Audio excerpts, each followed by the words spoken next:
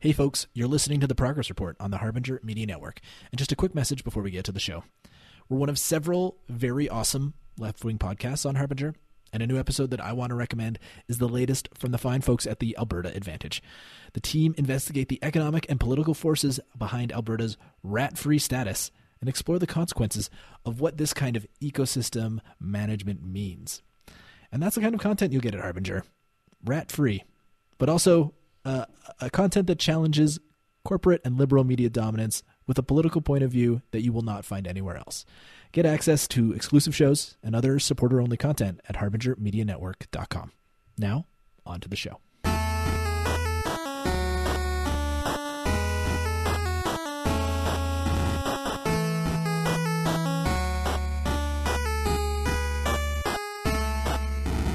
Friends and enemies, welcome to the Progress Report. I am your host, Duncan Kinney. We're recording today here in Amiskwaciwâskahikan, otherwise known as Edmonton, Alberta, here in Treaty 6 territory.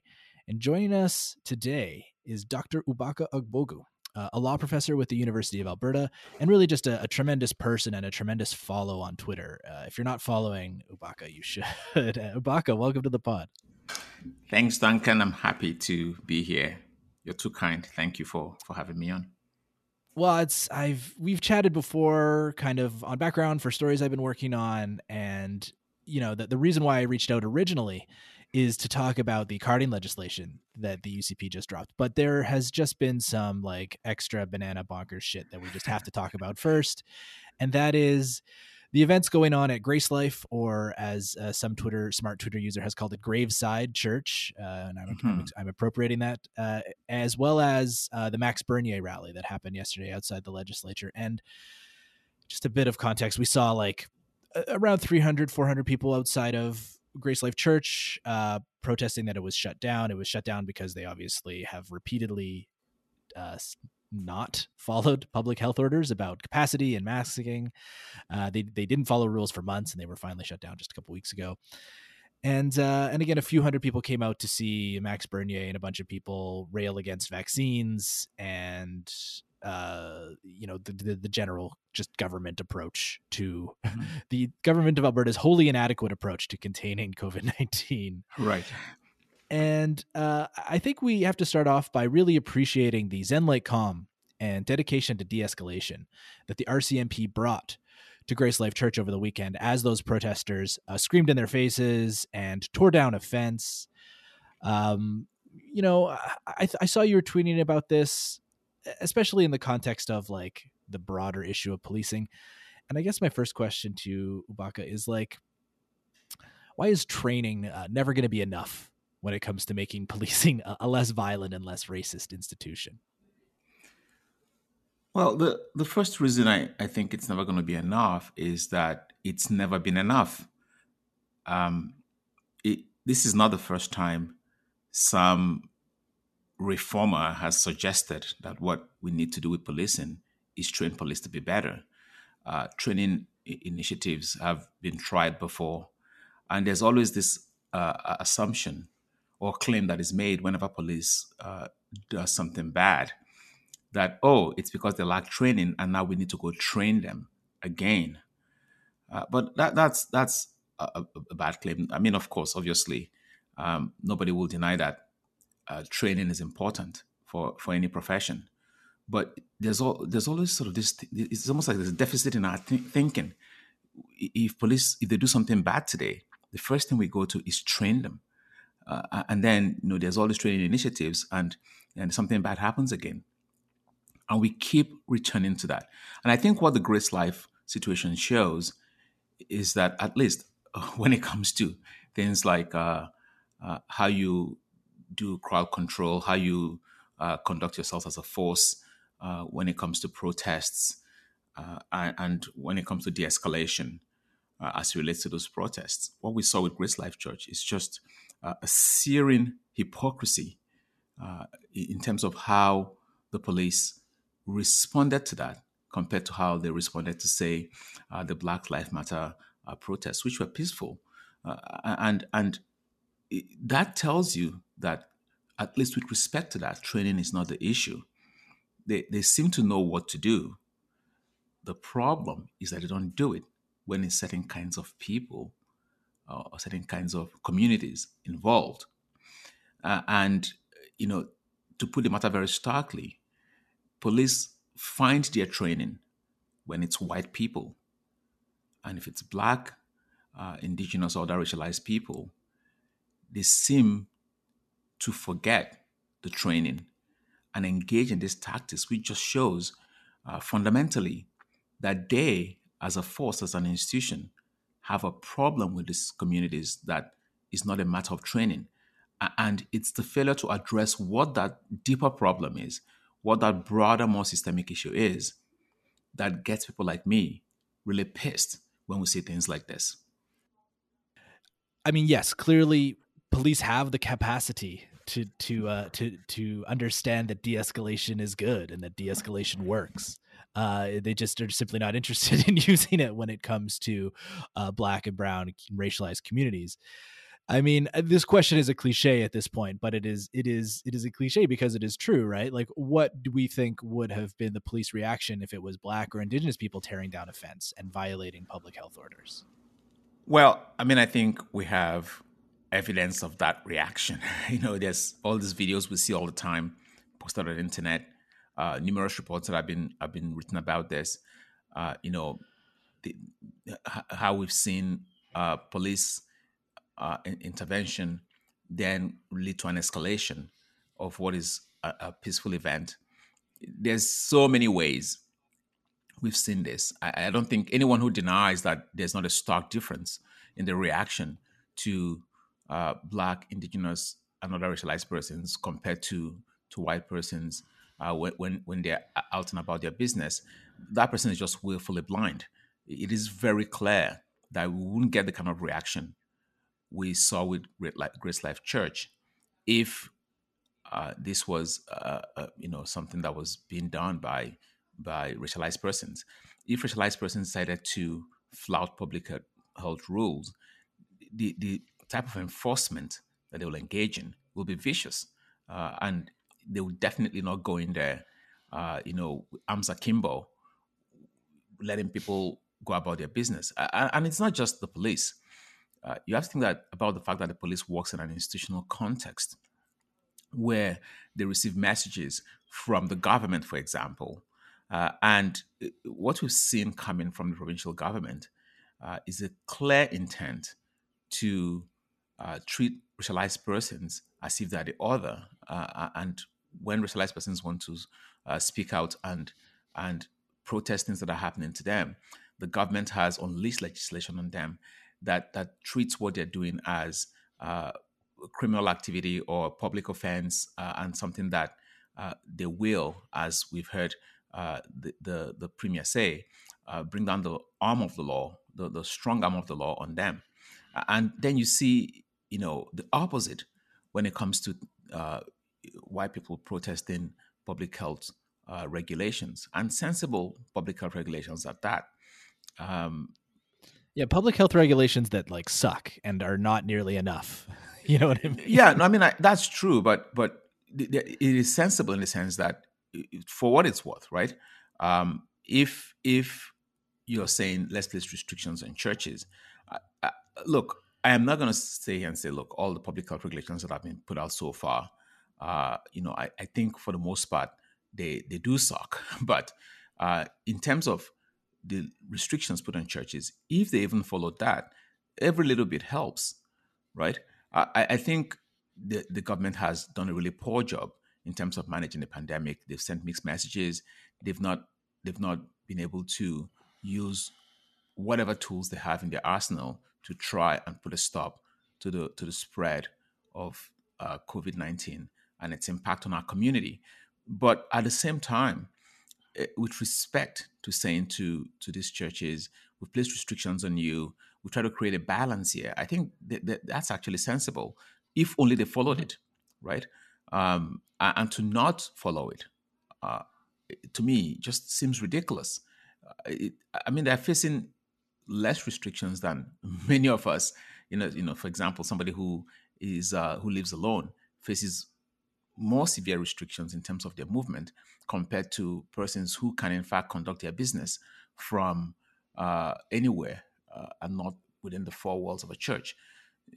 So I think even considering that these restrictions don't go as far as they could go, it's just been ridiculous to see people try to flout them, and then to see this reaction from the government, where the government is that is very, very muted, and where the government is, not enforcing, the police is not reacting, or reacting in a way that shows, like I said before, just a searing hypocrisy in terms of how they handle that compared to how they handle, say, situations involving racialized persons.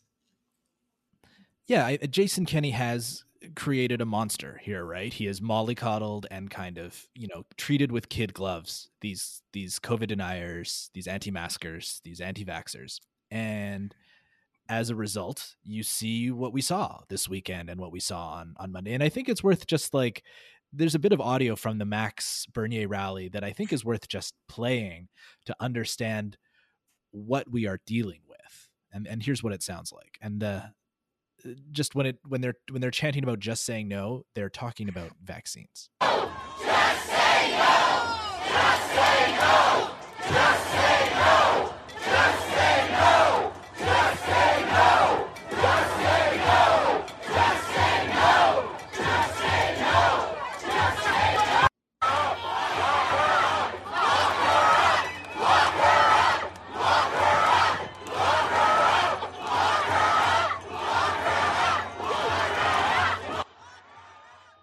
And just for context, when they're talking about who they're locking up, they want to lock up Dr. Dina Hinshaw, Alberta's chief medical officer of health.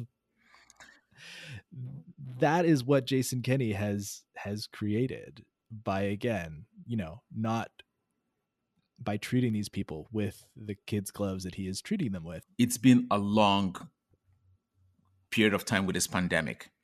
People are understandably fatigued. The confusion that's coming from the way it's being managed by the government is enough to get people all riled up and get people frustrated. No side is happy. We have to acknowledge that. No side is happy. And when I say side, I mean, people who want restrictions and people who don't want restrictions. And that's understandable because the provincial government has done a really poor job of managing this. It's also good to make clear that people do have a right to protest public health restrictions that they see as ineffective. And that's really key. They see the public health restrictions as ineffective because the provincial government has played into that narrative by not actually, taking a firm stand one way or the other in a bid to, I suppose, not deal with the pandemic because they're trying to pander to this particular group of persons. They have now ended up annoying this particular group of persons who are now protesting. The real issue, I think, is this, is that when they then see these reactions, there's no clear enforcement from government and no clear response to people about how they are supposed to react in this kind of context. This rally is the product of government not having a clear stance on the pandemic. And these people that are out there protesting and saying all of these things, we can view them as, okay, these are, people who are obviously not into public health, people who are bad people, we might call them like a Trumpist and all what. But at the end of the day, we really have to put the blame where the blame is. The blame is the provincial government that has done a start, stop then, and ultimately has now succeeded in getting people on both sides really frustrated. And I know maybe that's not the kind of answer that people want to hear from someone like me, but I really do believe that I think this lies squarely with the provincial government, and we shouldn't draw a connection to say things like carding and that doesn't have anything to do with this. I think the police. I actually don't support the police brutalizing anyone. I think there's a hypocrisy that is inherent in the way they deal with the white people at this protest and the way they deal with racialized persons. But I don't support them beating up white people either.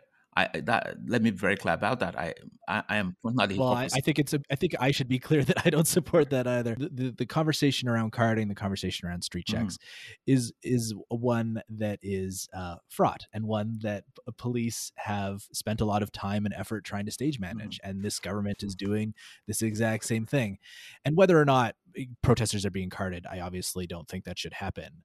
But again, people can be carded on the street or have street checked on the street for any fucking reason. So it's again, I don't want it to happen to anyone, but again, you don't hear or see any reports, and it's not shocking that police are not carding or street checking white people. But this is the segue into the new legislation that just dropped in regards to carding that the UCP have recently introduced. And you've studied it quite closely. You've studied this issue quite closely for some time. You know, I thought this was all settled months ago. The UCP claimed to have banned carding with some regulations. You know, they said, oh yeah, you can't card anymore, but street checks are good, and so we fixed the law and you can't do it anymore. But apparently it wasn't clear enough, and they've introduced this new legislation. Why don't you start by perhaps explaining the difference between carding and street checks, and then diving into the legislation? Sure. So what I'm actually not going to do is to try and define these terms, because I think that's where the problem lies. So I think when we focus on definitions and trying to determine what the two of them mean, because what definitions do is definitions summarize a world that is not real. So I'm going to approach it more from the perspective of what those two things actually are in the lives of racialized persons. But let me explain very quickly what those two things are supposed to be. So street checks is a term that captures the idea that the police can go into the community and simply observe the streets. It's quite literal. They can observe the streets. So they can observe things like, there's a stray dog over there, and then they make a note of it. Stray dog, returned it to the owner. Or, we stopped somebody at a traffic light because they were running the light, and we found that the person had a gang tattoo. So we're taking a note of that. So it's just a way of observing observing the streets. Now we can talk about why in a society like ours we need police going around observing things like that. It goes back in history to when the police was used to, fish out Bolsheviks and pro-Nazi people, and then it sort of evolved into sort of this idea that the police have a right to be in the street checking things. Now, what it's not is the police actually responding to a possible crime. That's not the same thing. It's just, routine stuff that they do where they go about checking the streets. Carding is a type of street check. It's a type of street check where the police randomly and arbitrarily stops a person and collects their personal information. Right? So that's sort of how this is supposed to be. Now, like I said, definitions don't work for me here. The real gist of this is that when it comes to racialized persons, to Black, Indigenous, and other racialized persons, these two terms, the meanings merge. The only form of street check that police do with racialized persons is what we call carding. Essentially, stop them where they're not committing a crime. They're not suspected of committing a crime. There's no reasonable basis to stop them, and then collect their information and enter into a database, which leads to more policing. And so that's one part of it we have to really sort of note. The second thing is, among police forces, they are not even clear on the difference between street checks and carding. What they call carding, when it became something that they couldn't say or stand behind anymore, they changed the name of that. All police forces have different. It goes by different names in different forces. They call it by different names. Sometimes they call it a street check. They call it surveillance. They rename it, but the idea is basically the same. When they're checking streets, they check only certain kinds of streets. So they check only certain kinds of neighborhoods. In these neighborhoods, they are not, returning stray dogs to their owners. They are basically stopping people who they have no reason to stop and collecting information from them. Now, what the legislation, this bill that has been introduced does is try to play on the meaning of these words and try to create a distinction between carding, which is this random and arbitrary stop of a person to collect information from them, and this idea of checking the streets just to see what's happening. But what the two things have in common is that the police don't have any basis to be doing either, right? And one is just a subset of the other. And when it comes to the kind of communities where they actually do this and the people they do it to, it makes no difference. So let's say the police is in a neighborhood that is heavily policed, and they see someone walking by, say the person is black or indigenous, right? And then they decide that they have reason to stop this person and that they're doing a street check for whatever reason.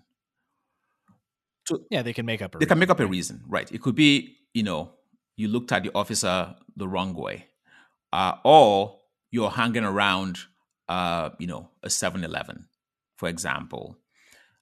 Now, Loitering, match a description. right. They can come up with They can come up with anything. Yeah. Let's say that's what's happening. The minute they approach you, even before they approach you, you're no longer a free person. You're somebody who now, because of the color of your skin or because of your race, now has to deal with an officer. Now, how you respond to them can actually be the issue. So if you say to them, leave me alone, I'm just going about my business, they can interpret that as you being rude. That then leads them to find some kind of thing that they call reasonable cause to be able to come after you. But even before you enter the streets, and a lot of Black and indigenous people can attest to this, before you even leave your house, you live in fear of being stopped by police. It doesn't matter whether it's a street check or it's carding. It is a fear you live with if you live in certain neighborhoods and certain communities in the city. And that's the problem. People like to define these things like they're different. But in reality, there's no difference. And even the police do not know the difference. Madu's legislation attempts to, make the two terms seem different. Says carding is when they stop you randomly for no reason, right? And then says street checks is when they stop you to collect information for the following reasons. And the very first one is crime prevention activities. What is that? What is a crime prevention activity? Well, they suspect that this Black or brown person may commit a crime in the future, so they have to talk to them. Right. So how is that different from carding? Crime prevention activity is the most. It sounds like the kind of thing, like people said, you hear Minority Report, like pre-crime. What is that? What is a crime prevention activity? And yeah, cops don't prevent crime. I mean, that's right. the easy thing to state. But even if they do, like what has to trigger that? I think the minister needs to explain what needs to trigger a crime prevention activity. So it could be, is it, I don't even know. I can't even find an example in my head, right? So maybe they see you and your friends gathered.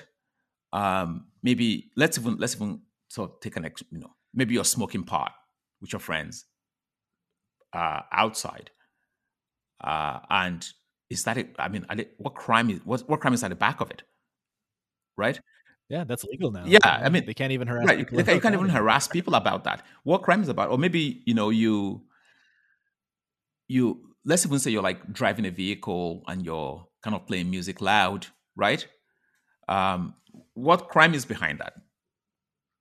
So I don't understand what a crime prevention activity is. And all it does is give police, so they can actually manufacture reasons for the stop after the fact.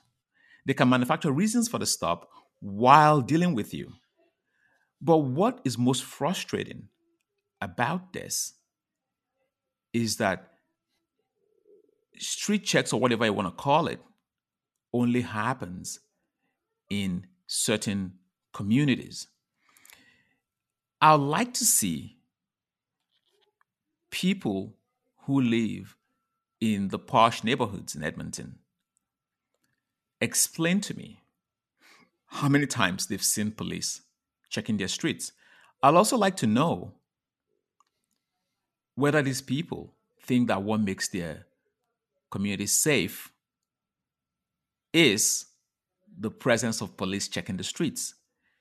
Communities are safe because people have social supports, all their needs, and in the affluent communities, the safety is just built in, you know, you know, and in these communities that are overpoliced, we fail to acknowledge that what we have is a failure of policy, a failure to support people, right? Nobody is born a criminal.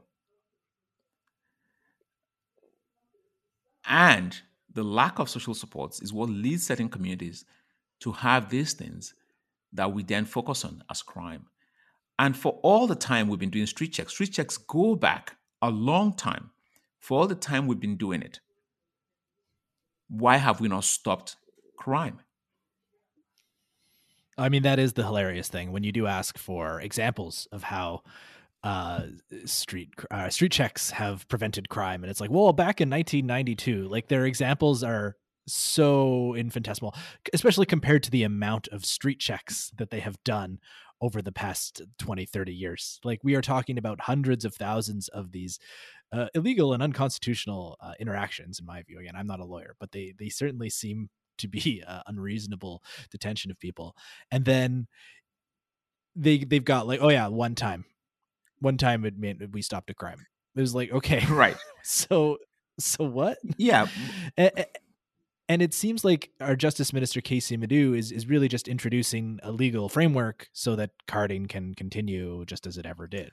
Precisely. And that's what I think, is the problem, is that he's taking with one hand, he's giving with one hand and taking with the other. He's trying to get recognition and acclaim for stopping carding. Police forces around the country have said years ago that they no longer do carding. It's Edmonton police will tell you that years back they've stopped doing carding. But the police believes in this thing they call street checks. Now, if you dig into street checks, police officers actually get rewarded for doing street checks, right? Their performance, their job performance, merit, promotion relies on their ability to be able to log this information. Now, keep in mind, and this is really important to make clear, they are not collecting information from persons who are committing a crime. That's not what this is about. They are also not collecting information from persons who are suspected of committing a crime. They are stopping and collecting information from persons who are ordinary citizens going about their business. And what they then do is engineer reasons to demarcate what they are trying to do from the thing that they said they're no longer going to do, which is carding. So the reasons they engineer, like I said before, is what we now have hidden under this, Minority Report type phrases like crime prevention activities, and if you look at the statistics, I know you guys have published statistics before of who's affected by this. It is largely racialized persons. White people are carded sometimes too, but it is largely racialized persons. I think Indigenous women are some like biggest category. They harass. Yeah, 9 times more likely to be harassed or carded than white women. Right. Yeah, we dug up these stats with Bashir Mohammed a few years ago. I dug up Lethbridge, he dug up Edmonton, and yeah, they're incredibly stark. Mm-hmm. Black and Indigenous people are incredibly more likely to be carded just based on their own stats. Right. And what's really sad about this is Madu has a real opportunity here. The minister has a real opportunity here to actually reverse course and get a handle on this problem. and it's I mean, if for a minister who himself is racialized, his focus, I think, should be on creating a system that serves racialized persons as well as it serves the white person who lives in Glenora or Forest Heights. That's what his aim should be. It should be wanting to see the numbers of racialized persons in the criminal justice system go down. It should be wanting to see that, his child and my child can walk the streets, or that we can let them walk the streets without fear that we're going to get a call saying they've done something wrong. That's what you should be wanting to create. And to me, half measures like this are not nearly enough. We can get lost in the semantics of what's street checks and what's carding. Point of fact is, to racialized persons, there's no difference. And to the police, they don't know the goddamn difference. And Madu has been justice minister since August of last year. That's when he was brought in as justice minister. When he was brought in, he immediately said, he called the push to defund the police ridiculous. He has quotes where he's like, he has said, "I've had nothing but friendly encounters with the police, and he has the utmost respect for officers." Quote, "If the justice system had been applied in a way that negatively targets minority communities," Madu said, "he now has the opportunity to deal with those issues as a justice minister and solicitor general." You've been paying close attention to this and Madu's performance for the past 9 months. Is there anything that makes you believe that he has been dealing with the issue of violent racing policing since he has been brought in as justice minister? No, I'm sad to say, but I think it's actually made matters worse. Because it's one thing to not stop police from harassing racialized persons. It's another to actually rail against racialized persons who are trying to change the system and to undermine the cause for persons who are advocating for what is better treatment of racialized persons.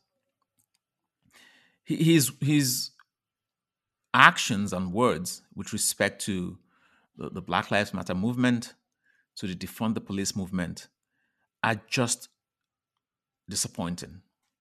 He doesn't seem to understand what these things represent and what they mean. He's sort of taking this law and order approach where he's bought into the notion that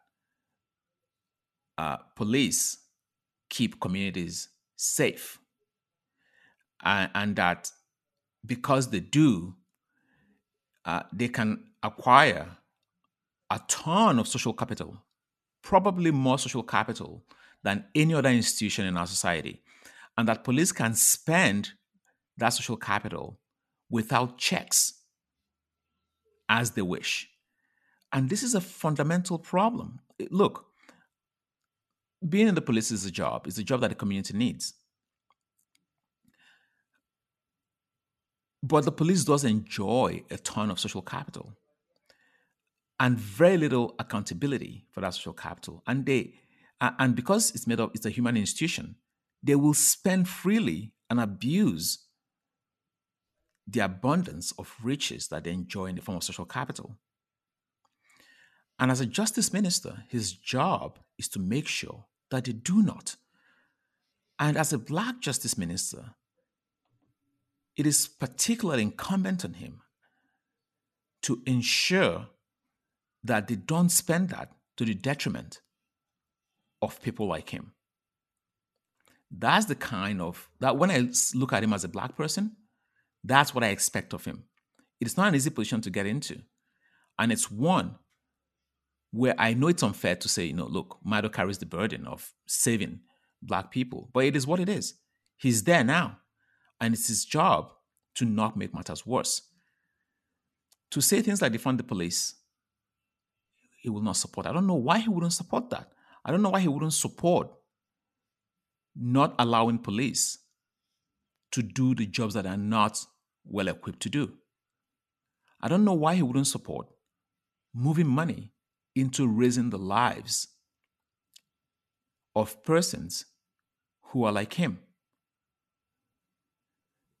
I suppose there's a point where you get to where you're able, as a racialized person, to insulate yourself from the things that many racialized persons face in our city. It's possible to get to the point where you only have pleasant interactions with police. But your singular experience is clearly not and obviously not the experience of many in the city. And to then, reason from that single experience, to me, just shows a failure of imagination. And it's a gross disappointment in my view. You have, tussled with Madu before. You have been a vocal critic of him online and in your writings.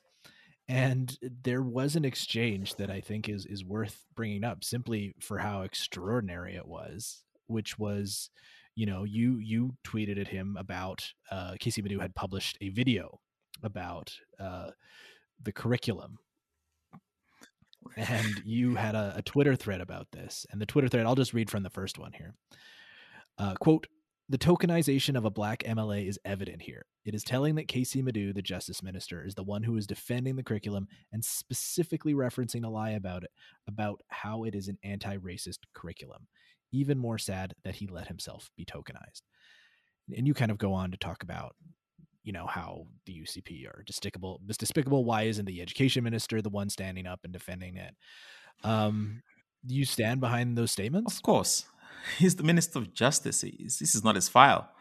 And it's not the first time he's being used in this way. And, in his defense, this is something that white people actually do. I am, the only black person in my faculty, for example. And I've faced situations where people actually sort of put on my shoulders something that they feel I'm the best face for it. I faced a situation in the past, for example, and I'm not going to name names here, but where, someone very important in my faculty approached me to move a motion on something that was being sold to immigrants and persons who are likely to be racialized students. And I rejected that. And that's kind of what I saw in Madu's actions in recording that video. It's not his file. He's not Adriana Lagrange. He's not Jason Kenney. There's a ton of other, he's not Lila here. There are a ton of other white MLAs who could have been asked to record that video. But he did it, and he focused on the claim that the curriculum was anti-racist, right? I mean, it's so obvious why he was made to record that video, and it's embarrassing.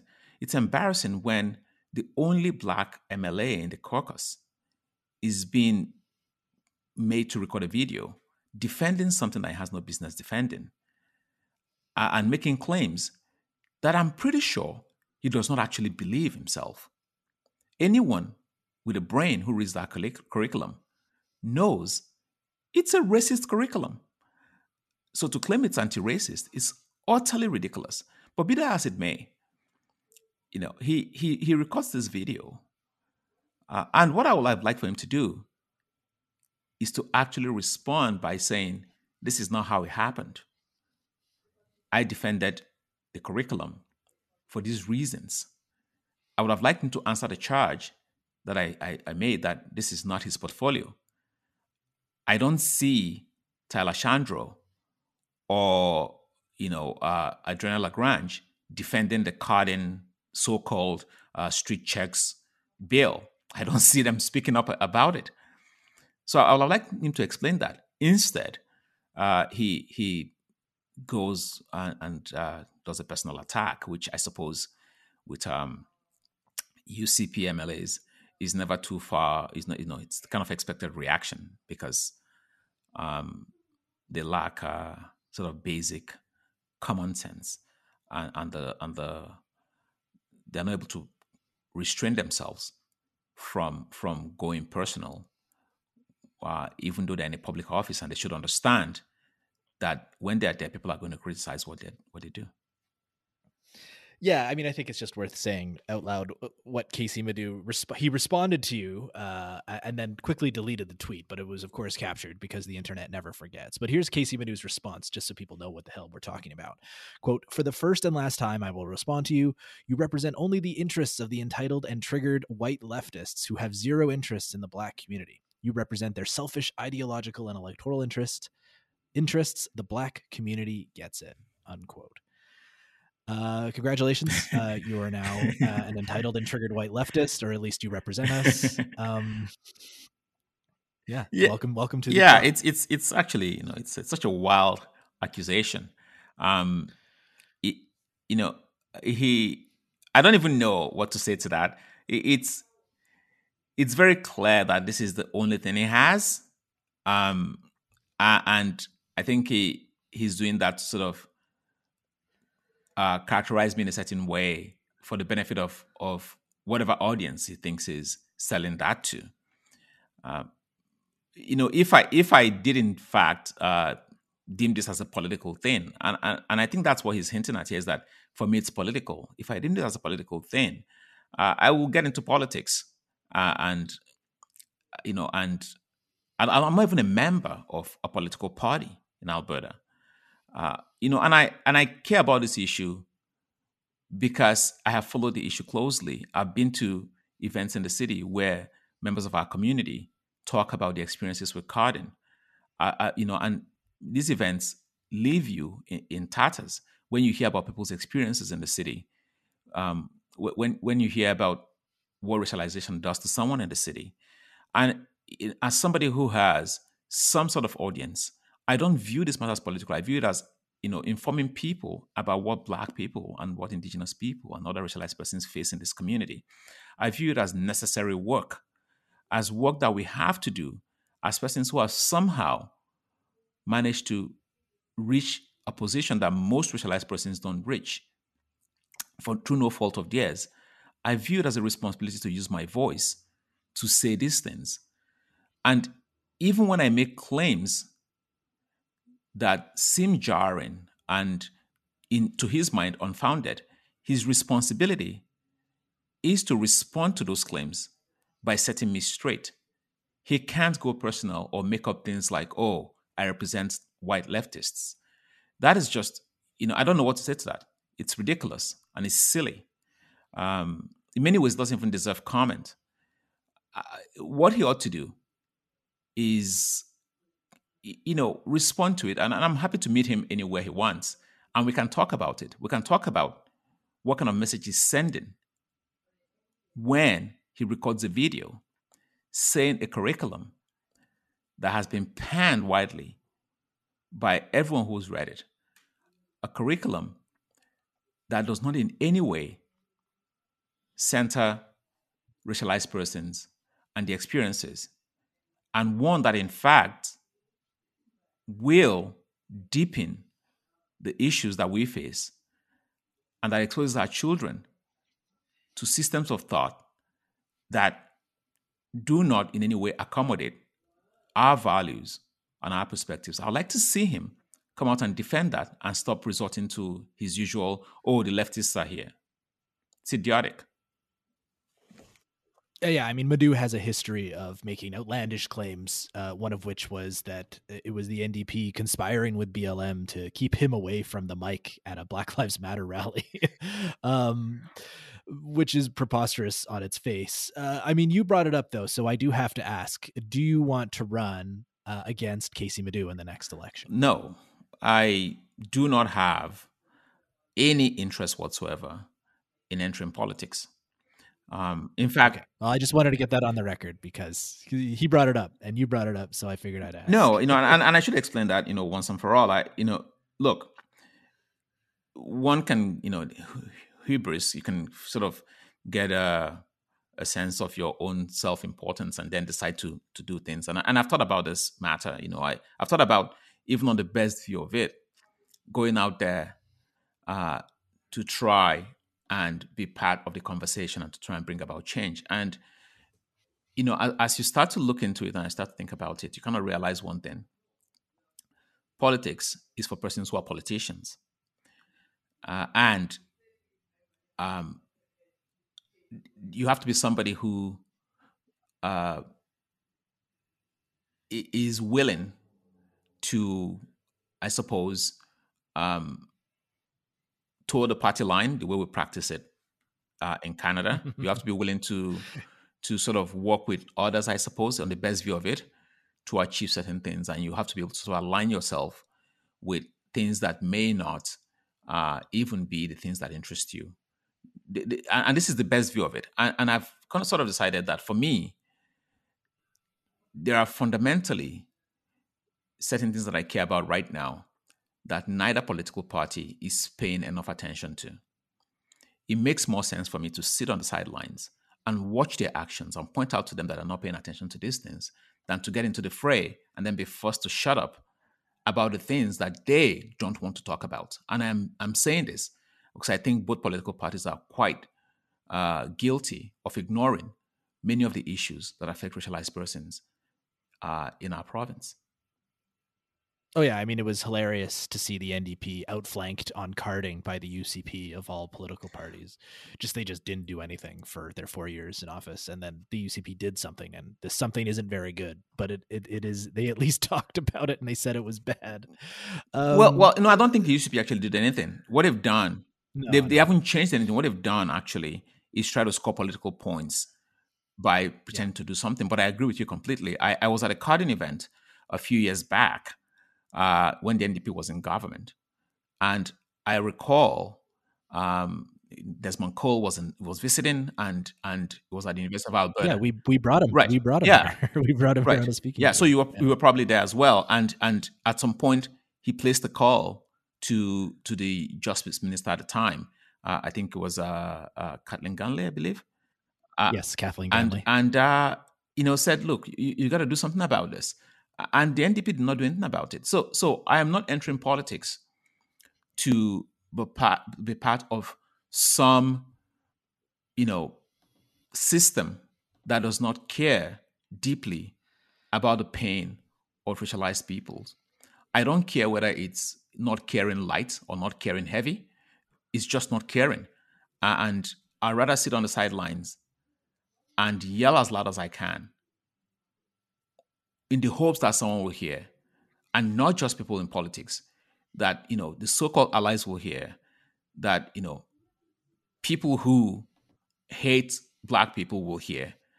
Anyone who's listening should at least hear and understand that the journey that racialized people are taking through this province is not an easy one. And until we actually start to care about the problems that they face, we're not going to create a kind of community where we actually feel like we're doing something and we're moving ahead. Mm-hmm. Okay, well, I have no good segue into this question, but when I put out on Twitter, hey, is there anything you want to ask Dr. Ubaka Ogbogu, one of the DMs I got was about a story that's been going around recently, and that is of a proposed 45% tuition increase to the U of A law program. You are a law professor at the U of A. I've seen Avnish Nanda, friend of the show, kind of talking this about on his Twitter account. What is your take on this proposed 45% tuition increase? Oh boy. Okay, so I'm going to be very frank about this, since you've put the question to me. I'm a faculty member, and I don't want this to be interpreted as disrespect for anyone or me. Sort of like, I work there. So let me attempt an answer here. I got a law degree on tuition that is less than $200.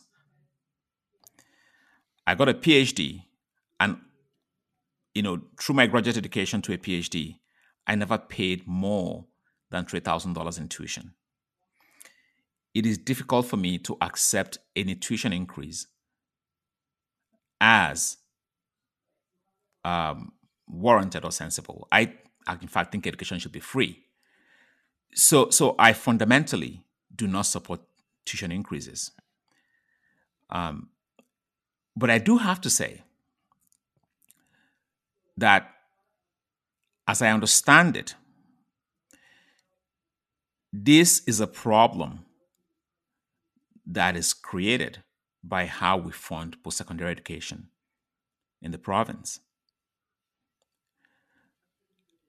And what's interesting about this tuition increase is that the government is making it seem as if it's not about that. They're saying, make a case for it and tell us what value that increase is going to bring. My sense is it is not right to make students bear the burden of something that improves us as a society. And I think it's going to create real issues for access to legal education. Yeah, if just the rich get to be lawyers, and then you can only pay off or say you're not rich and you go through law school and you become a lawyer and you have this 6-figure fucking debt hanging around your neck. What kind of law do you think you're going to practice when you get out of law school in order to pay off that monstrously large student debt? Right? Yeah, and I mean that's the problem. Like I said, my general personal position on this has always been that any society that is worth its weight in gold, or whatever the expression is, should be educating its citizens for free, because education brings so much value to our community, and people give back when they're educated to the community in ways that multiply whatever it is that society put into it. It's an investment in the future of our society, and to put that burden on students is not something I support. That's not to say that there might not be reasons why the faculty feels the need to increase tuition. I just don't support tuition increases personally of any kind. It's just not, like I said, it'd be hypocritical for me to do so. I got a PhD on $3,000. So it'd be hypocritical for me to say, tuition increases are a good thing. And I just don't know what the solution is, but I don't think it should be necessarily one that rests on students. No, I mean, the solution is to, have a government that properly funds post-secondary institution. It doesn't force faculties to do this. Right. Because the UCP have gutted, and not just the UCP, government after government here in Alberta has kind of gone after post-secondary education. And we've talked about it on this show. It's because it's for a variety of reasons, but one of the big ones is that post-secondary students are they're young, they're not engaged, they're not high, they don't vote in high numbers, they're not wealthy, they're not a political constituency that has much power, and they're also just not organized. Graduate students are simply the student unions, and the student activist movement in this province is pitiful, and as a result, students just continually get rolled by conservative government after conservative government, and costs are just downloaded onto them, and tuitions are raised, and things are cut, buildings get torn down, et cetera, et cetera. Like, I remember the very first budget the UCP dropped. There's just like simply breathtaking drops in the amount of money invested in the infrastructure, like the actual buildings on campuses. These buildings are just going to wither and eventually fail and have to be torn down because the governments at the time did not decided that it was worth enough money simply to like keep them standing and investing just the bare minimum of kind of maintenance and capital investment to keep these things standing. It is shocking. And the student unions and the kind of the students who are out there, you need better representation, and you need to get organized, because things like this are going to continue to happen if you don't. I agree completely with that, with all you've said. In fact, one of the things that surprised me when I moved to Canada when I came here for my master's degree, one of the things that surprised me is, as you said, just sort of a fairly muted level of student activism in the province. It's in many ways not a thing. I went to university in a very activist culture. There was always someone with a megaphone standing on some makeshift stand or podium, just blasting out information about what's right and wrong with the world. And students were up in arms all the time, just engaging with social issues. I think students here don't quite appreciate how much power they have if they organize, and how much power they have to sort of change the outcome of elections, to move things in a direction that favors them. And I think more of that, we're going to start seeing more of that as some of these sort of systemic and large scale issues start to impact their lives in a very direct way. I think this tuition increase, as you rightly noted, is linked to levels of provincial funding. Um,